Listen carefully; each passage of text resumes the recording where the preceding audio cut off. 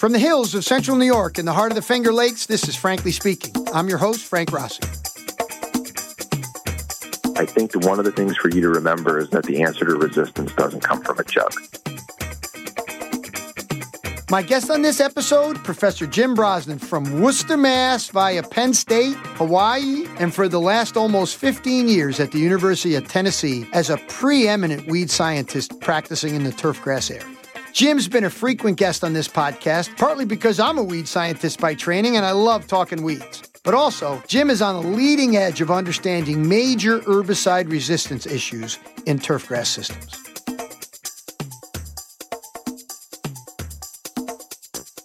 When you're considering an herbicide application, are you thinking about the most effective application method? Well, if you haven't seen the advances in technology, now is the time to check out our newest sponsor of Frankly Speaking, Frost Inc. spray technology products. I've known Ken Ross, the president and founder of Frost, for many years now, and he's been a guest on this show, talking spray application technology.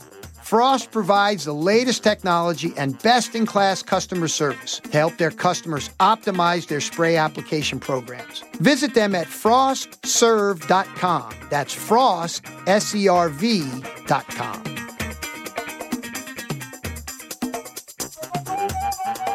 Well, it's my pleasure to welcome back to Frankly Speaking, not Jimmy G, Jimmy B from Worcester is on the phone with us here.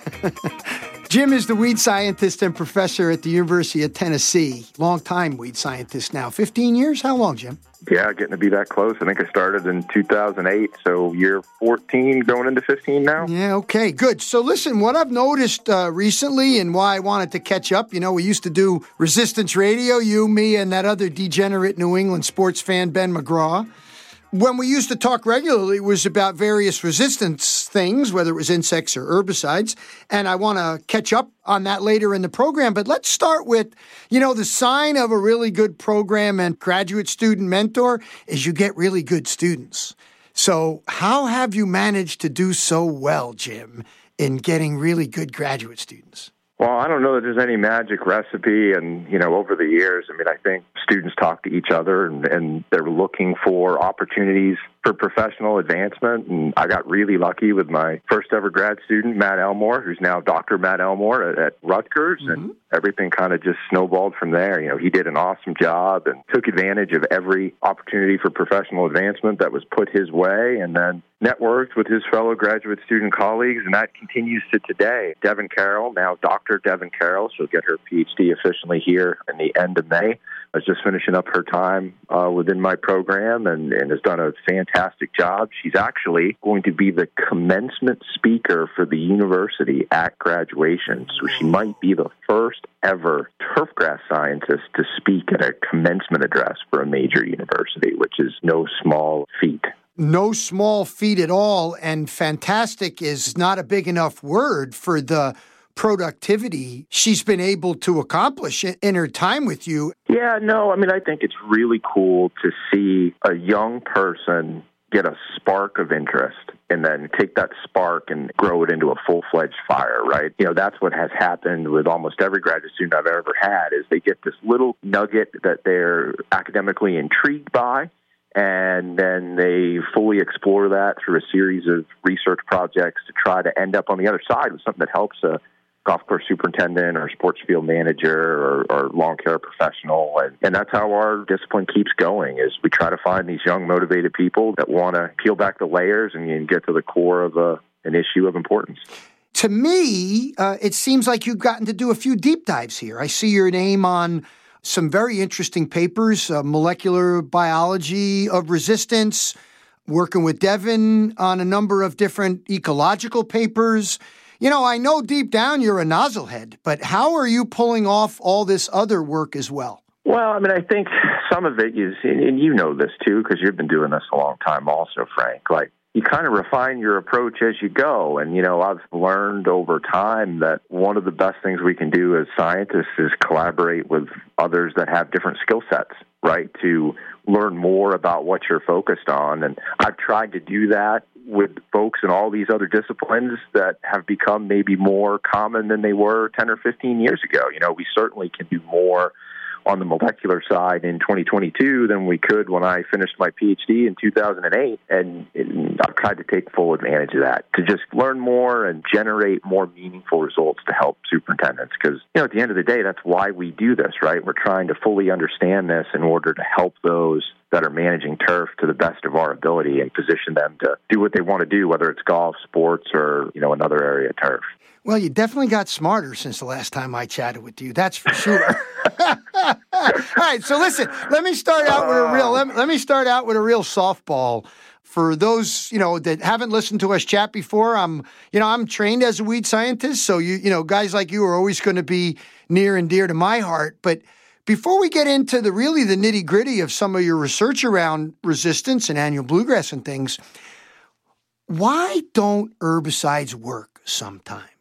Right? I mean, you've been studying resistance as a component as an answer to that question, but I'd like to start at a broader answer. Why don't herbicides work sometimes?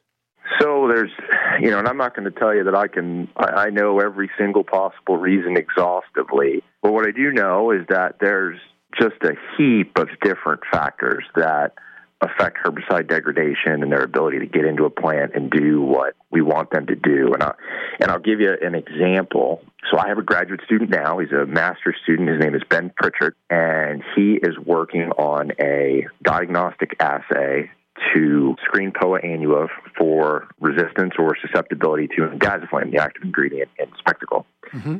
He's doing this in tissue culture, where we take a tissue culture medium and then spike it with a discriminatory dose of herbicide, and then we can put Poa annua seed into that tissue culture medium, and we put known resistant or known susceptible lines versus the unknowns, rep that out enough times, and we can get a read on whether the unknown is resistant or susceptible based on the dose that we're working with.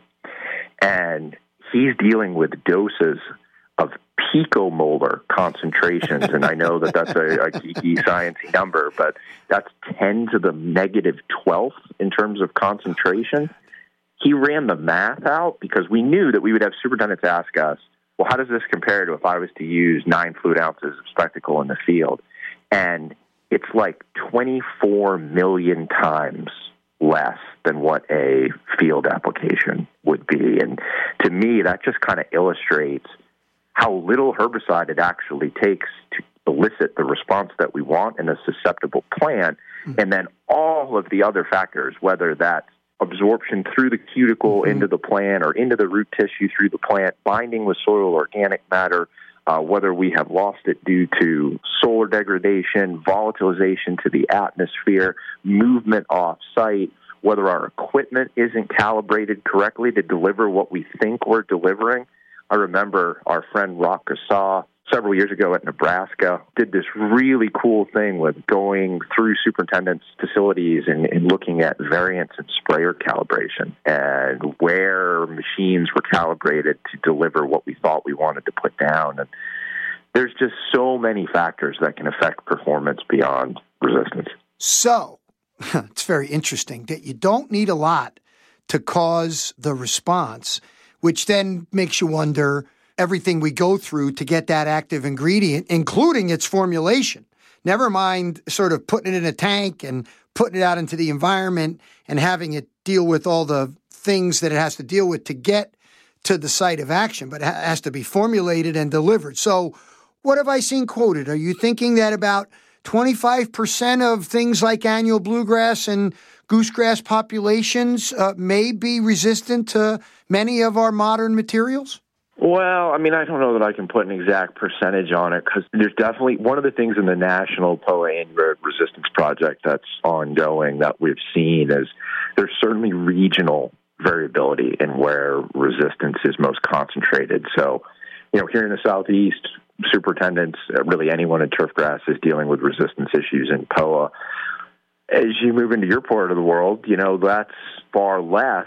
And a large part of that is we have fewer tools to select for resistant biotypes. We just don't have as many herbicide options in cool season systems that can select for resistant and susceptible individuals within a population. So it's hard to put one blanket percentage across it because of that variability. I mean, we have some state-specific data in Tennessee from 2017 that were published in Crop Forage and Turfgrass Management, looking at golf courses specifically. And you take an active like glyphosate, which is commonly applied in winter dormancy, and of randomly collected populations, we had greater than a 60% likelihood of one of those plants being resistant.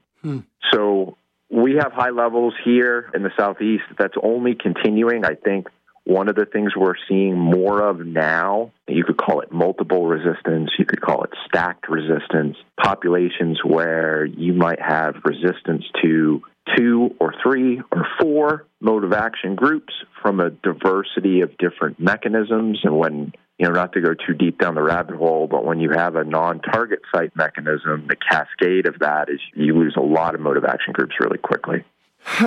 Well, it seems to me the next logical step is to just have you catch me up on where we think we are with one particular issue which consumes you, and that's annual bluegrass, right, and the tools that you talked about there. So let me just ask it a simple way. It's been a couple of years since we've chatted about this. Where are we now that we weren't maybe just 2 years ago? So, I think we have a better understanding of the life cycle of this plant based on Devin Carroll's PhD work. We colloquially call it annual bluegrass. I've tried to make an effort to call it Poa annua because the conclusions of her work really show, going back through the scientific literature to its original classification botanically as a species, is that the epithet annua, inferring that it's of an annual life cycle, is probably not correct, right? When we think of annual plants, those are plants that will produce seed and then senesce, and we don't see that with Poa annua. We have Poa annua that is polycarpic, which means we can have multiple flushes of seed head without the plant senescing and dying. And the pathologists in the world laugh, particularly one, my good friend and colleague Brandon Horvath, that, the conclusion of her work is that anthracnose kills Poa annua, and that's been known in the pathology world for a very long time. We just haven't really thought about that as kind of a cause of death when we view Poa annua as a weed rather than as a desirable. So, I think that that's probably a big advancement over the past few years. One of the questions that comes up in extension talks and superintendent meetings is, how do you help somebody with Poa annua today? And what is that going to look like 5 or 10 years from now? And, the short-term piece of that is trying to come up with herbicide mixtures that still have activity on plants that may have 2 or 3 stacked resistance mechanisms. And the sad reality, though, is we know where that ends, right? And that ends with we exhaust our herbicide options. And our friends in row crops would certainly speak to that. Yeah. I personally think what we're moving to is I work with superintendents that have 4 to 6 mode of action groups of which they're resistant to, that I kind of think we're moving to a place where Poa annua control in the south, in maybe 5 or 10 years, it might look a lot like Poa annua control in the north, where our tools for selective removal are now really compromised, and it becomes more of an exercise in how do we manage this plant, whether that's masking, managing it in a canopy with warm season turfgrass, and making it so it's not objectionable in a golf context to the golfer. Listen, we're gonna take a break in a second, but before we go to break, I want to ask you about clarifying that life cycle discussion you touched on. That wonderful paper that Devin worked on and really got into the literature, and you see a prostrate plant that's yellowy green with a lot of flowers. We say that's an annual type. We look at a dense annual bluegrass plant with high shoot density like an Oakmont, almost infertile, I think I saw Huff say, sometimes reverting back to a sterile hybrid that it might have been. And I don't want to necessarily go down that wormhole except to ask this. Getting clarification on that life cycle, how much of knowing that is going to be useful for informing the way we might approach controlling it in the future?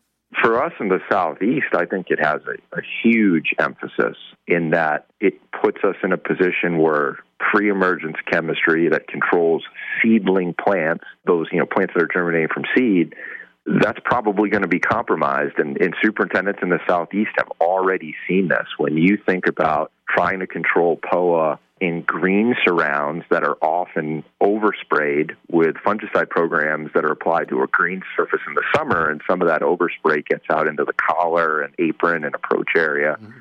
We're seeing POA control in those systems become much, much more difficult because the plants are surviving the duration of the summer. I also think as we've seen clubs, particularly higher-end facilities, move to more fungicide applications to prevent some of those shoulder diseases in warm season turf, that has complicated POA management in those fairway situations as well, because the fungicides are going to help the POA just as much as they're going to help the Bermuda grass or zoysia grass in fairways. Perfect. All right, I'm with Professor Jim Brosnan at the University of Tennessee. This is Frankly Speaking. I'm Frank Rossi. We'll be right back.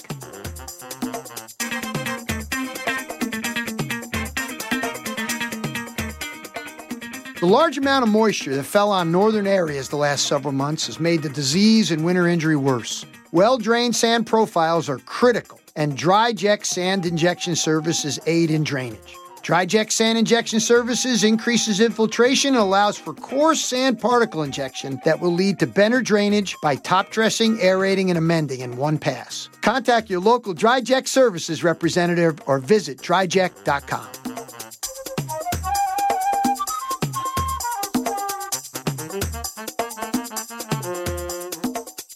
All right, listen, I'm back with Jim Brosnan here, and we're on the annual Bluegrass discussion, and I know he's played around with goosegrass, but Jim, you brought up an interesting point. I actually do want to get into this a little bit. Are you suggesting that sometimes when you apply an herbicide, as that compound gets into the plant and is either detoxified or metabolized into the toxic compound, it has effects on other aspects of physiology that are sublethal or not contributing to decline? But did I hear you suggest they actually contribute to the development of resistance? Yeah, so I guess a simple way to... Please make it simple, because I'm off the rails here, brother. So the way I teach this in class is, you could think about resistance. There's two types, right? So there's target site resistance and there's non-target site resistance.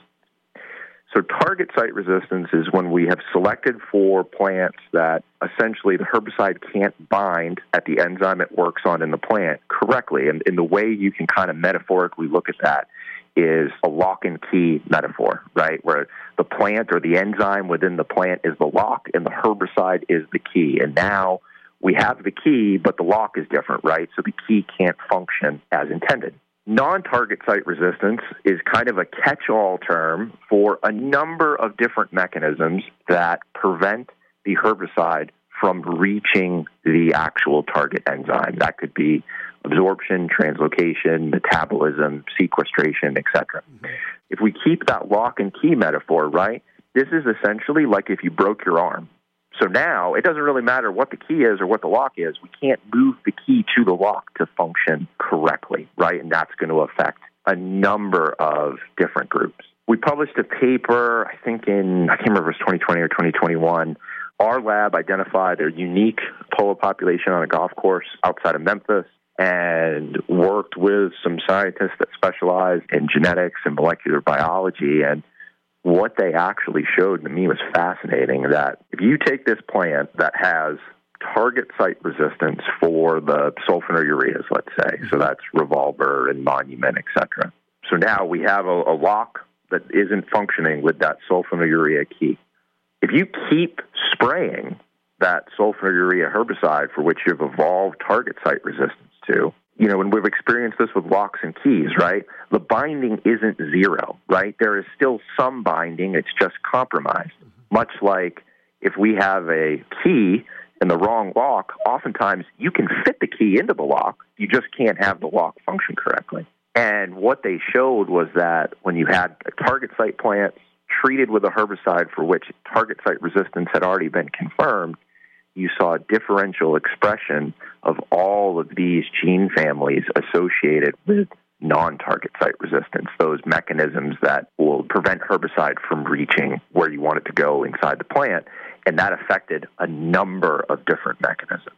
Going two steps down the road, my experience in extension is we don't get the call about resistance after the first failure, right? It's typically 3 to 4 to maybe sometimes more than that times of we've applied this herbicide, it hasn't worked. And I think that's one of the reasons we're seeing resistance accelerate maybe faster over the past 5 years than it had in the preceding 5 years. Do you think there's anything unique about the plasticity of annual bluegrass that makes it prone to this type of resistance development? Yeah, I mean, I do, and I'm no expert in plasticity by any stretch, but I mean, I think when we look at seed production, right, is going to give us progeny, a large pool for which to select resistance individuals. We have the ability to produce seed at a wide range of heights of cut.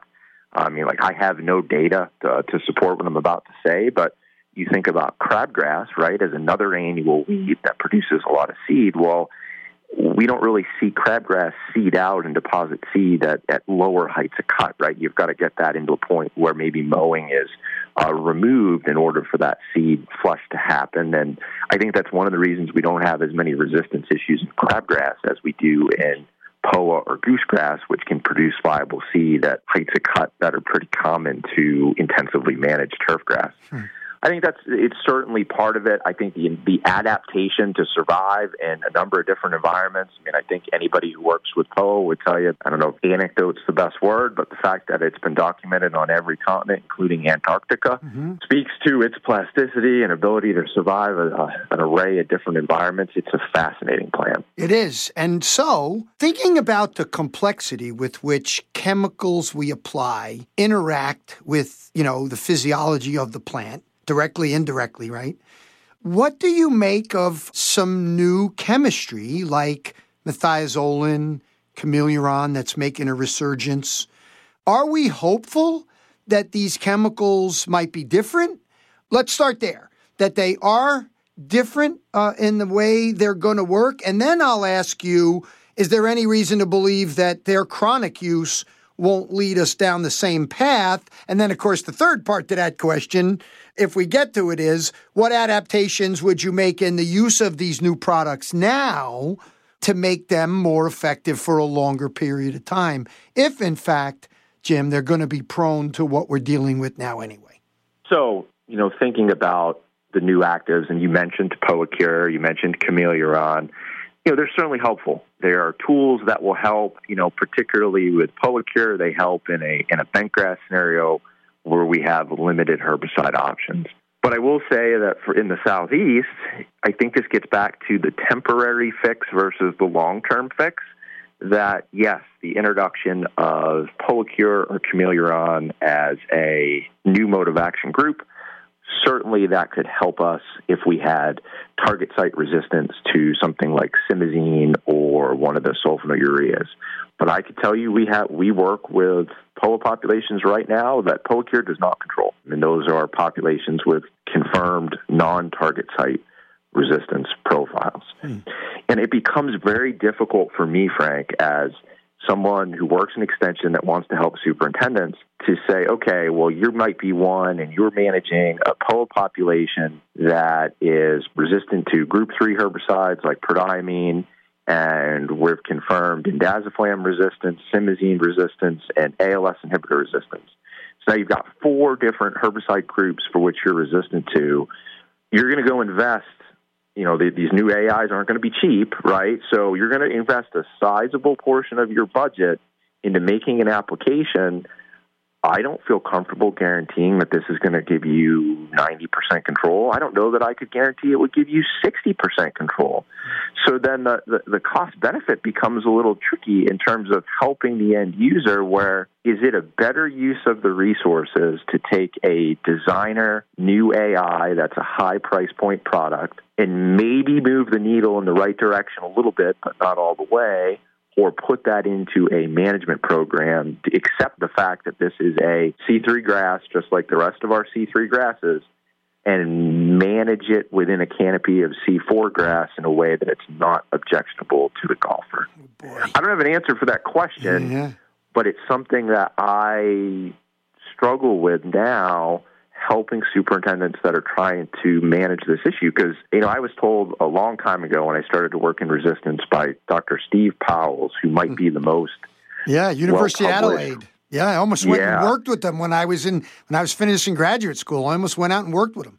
So I had an opportunity to visit him in Australia right after we had our first resistance case in Tennessee, and I give extension talks about it, and every time I would talk, somebody would come up to me afterwards and say, hey, Doc, I think I might have the same thing. Can you come visit me?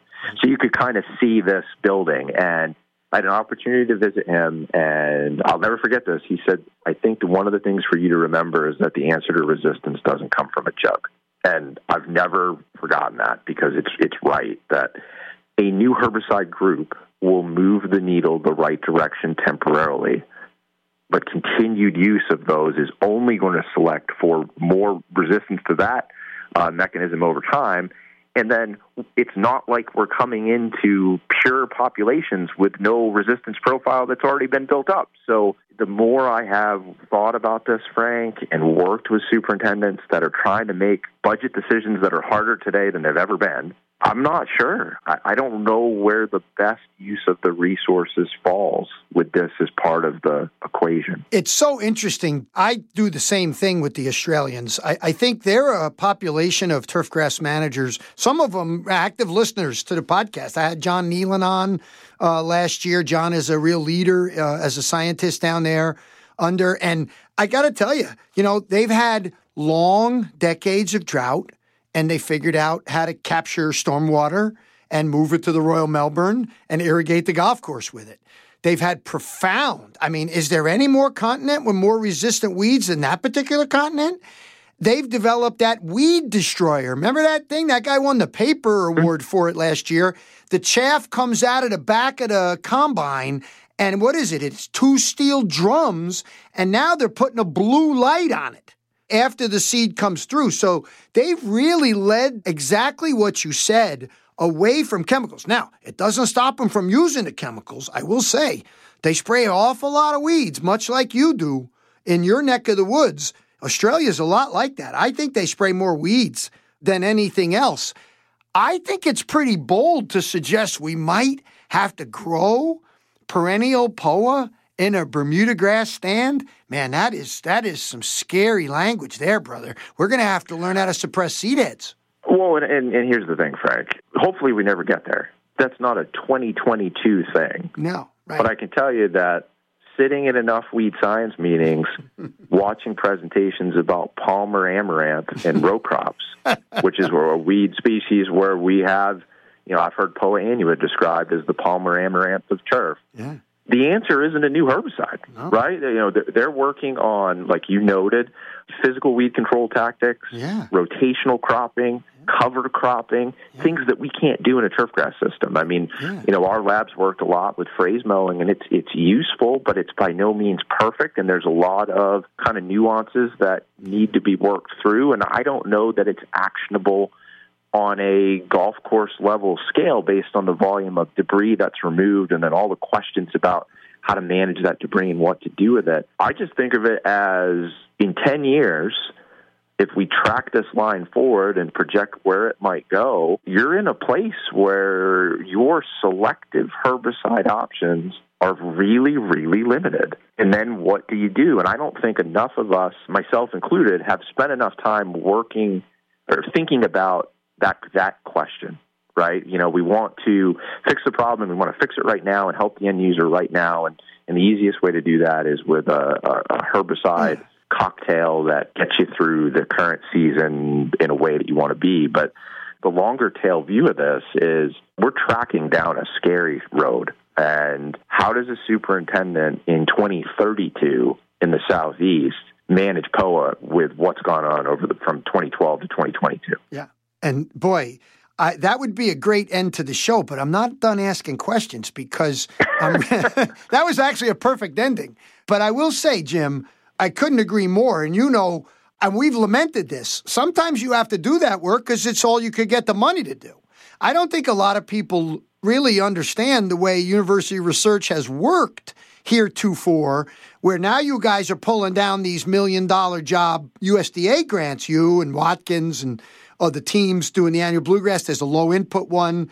Maybe there's going to be an urban one at some point. I would argue that would be really important. So, as much as I like to give you a hard time about this, and as a weed scientist, I do think we're staring down a lack of options. And I also, have the pleasure of being a colleague of Professor Lynn Sosnowski, who's electrocuting weeds now, right? She's got, she's got electric things out, and we're like, well, what is the impact on soil microbes and other sorts of things? But let's leave resistance of annual bluegrass and the future here for a minute and talk about something that's sort of right now, and you've talked to me about, and your former graduate student, Matt Elmore's talked to me about, and I know you've published a paper on this aspect of goosegrass resistance, right? Matt sort of said to me, Frank, the Northeast is like a dithiopyr pendimethalin region, and the Southeast is an oxadiazone region. And it looks like goosegrass has been escaping up here, and now you are not getting control. It might be resistant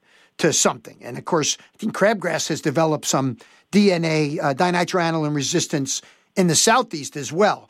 Can you talk a little bit about the development of resistance in a population like goosegrass that, we don't have a lot of options up here in the Northeast, and we're going to be on a short stick there pretty soon, and a lot of the crab products don't work. Can you speculate a little bit as we wrap up about goosegrass and what we're facing in the next 3 to 5 years with that particular problem? Yeah, I talked with Guy Cipriani at Golf Course Industry earlier this spring, and I give extension talks. Is goosegrass the new POA, right? Because it's tracking similarly in terms of what's happening with resistance to the fewer modes of action that we have for control. And Matt's right. This is a oxadiazone-driven region, and I know Scott McElroy's lab has worked with some oxadiazone-resistant populations, and we have plenty of barricade resistance in this region. And as we, go up to the Northeast, Matt, dithiopyr is used more up there, and they're working on dithiopyr resistance as well. That's part of it. I think, as our climate has continued to evolve, we don't really have a good feel as weed scientists of when this weed actually emerges in a turfgrass system. We don't have that 55 Fahrenheit soil temperature trigger that aligns with forsythia bloom like we do with crabgrass. And I think that target has changed, which also complicates going about controlling this plant. And then, there was some work out of Clemson a few years ago that I thought was really great stuff about showing, you can have viable seed formed with plants that germinate well into August, right? So, you may think of, I implemented my program and I was clean throughout the majority of the summer, and now I've got, a few plants here and there that may have broken through, but they showed that those late summer plants that might be present, they can germinate, they can produce viable seed that's going to be part of the canopy the next year. So I think there are layers to it. The other thing, and Matt was involved in this as well, is from the post-emergence perspective, we published a paper on the effects of soil moisture on the effectiveness of some of our post-emergence chemistry, and saw pretty conclusively that when we put post-emergence herbicides on goosegrass in soils that are maintained fairly dry, they work worse, like a heck of a lot worse. And when we get into an environment where we have adequate soil moisture, they work as designed on susceptible populations. And I wrote an article for the Green Section Record last year, just asking the question, there's some of the things in golf, at least, where we've moved to more firm and fast in terms of trying to maintain the surface as compact as we can and as dry as we can to get the ball interactions that we want for the nature of the game. Are we setting up some of our herbicides to fail based on those parameters? Because certainly the data that we have in studies would suggest that we very well might be. Yeah, it is very interesting. And boy, did you bring me back up. Just had a wicked flashback. That's what I studied for my PhD degree, the effect of drought stress on phenoxyprop performance in crabgrass. And what we found was that you weren't getting the metabolism. It wasn't converting from the ethyl ester into the form that would actually translocate and kill the plant. That lack of metabolism and the lack of translocation was resulting in a kill. Now, Jim, on the other side of that, haven't you seen some plants escape pre-emergent control and actually being able to grow with clubbed roots because the soil's very wet? Yeah, I don't know that we've seen that specifically. I know going back to POA, because I feel like all roads lead back there. You can sometimes see that where, you can have a plant that will survive in an upper layer of the profile with a compromised root system, and then when you have some traffic, though, you tend to lose those plants. I mean, I've seen that in the field before. I just think that all of this, Frank, to me, whether it's resistance-related, POA, or goosegrass, it all gets back to a place of we're just moving towards needing more precision with what we're doing when it comes to weed control. And, you know, anyone who's ever heard me give an extension talk, I often contrast the mentality that's put behind weed control decisions with the mentality that's put behind disease control decisions. And they're apples and oranges different, where we're thinking through fungicide programs in terms of building mode of action diversity within and over applications in a way to kind of keep things preventatively as disease-free as we can, and in factoring in all of the environmental variables that can cause symptom evolution for a given pathogen. We don't do that, by and large, with weed science. No. And I think we're moving into a place where we're going to need to do that more with weed science moving forward as our management becomes more modern. I couldn't agree more, Jim, and what a joy. And the time goes by so quickly. I really appreciate you taking the time, and you've been so productive over these last several years. Big congratulations to you and everybody that supports you, including people at home that support you to work, do such great work like you're doing, Jim. As much as I hate the sports that you root for, I absolutely love following your program. Thanks so much for taking the time to join me for this chat. I appreciate it, Frank. Anytime. All right.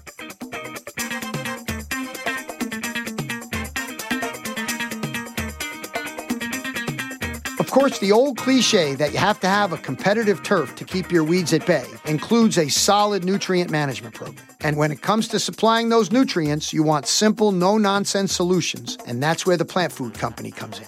The professionals at the Plant Food Company strive to provide the latest technology at affordable prices and backs them with their commitment to servicing the industry and golf course superintendents. They have the research to back up their claims and the products for all your nutrient needs. Learn more at plantfoodco.com. Big thanks to Professor Jim Brosnan from the University of Tennessee. Frankly Speaking is brought to you by our friends at DryJect, the only machine that aerates top dressers and amends in one pass. The Plant Food Company, providing nutrient management solutions to golf course superintendents to enhance playability. And our newest sponsor, Frost Incorporated, spray technology products for the discriminating turf professional. You can listen to us on Blog Talk Radio, Apple Podcast, and Stitcher. And if you listen on Apple Podcasts, leave us a review. Frankly Speaking is produced at Rep Studios in downtown Ithaca, New York by Nate Richardson. Big thanks to Marketing and Business Manager John Kiger, Graphic Design Nicole Rossi, Theme Music Tucker Rossi, and Executive Producer Peter McCormick. I'm Frank Rossi. Thank you for joining me.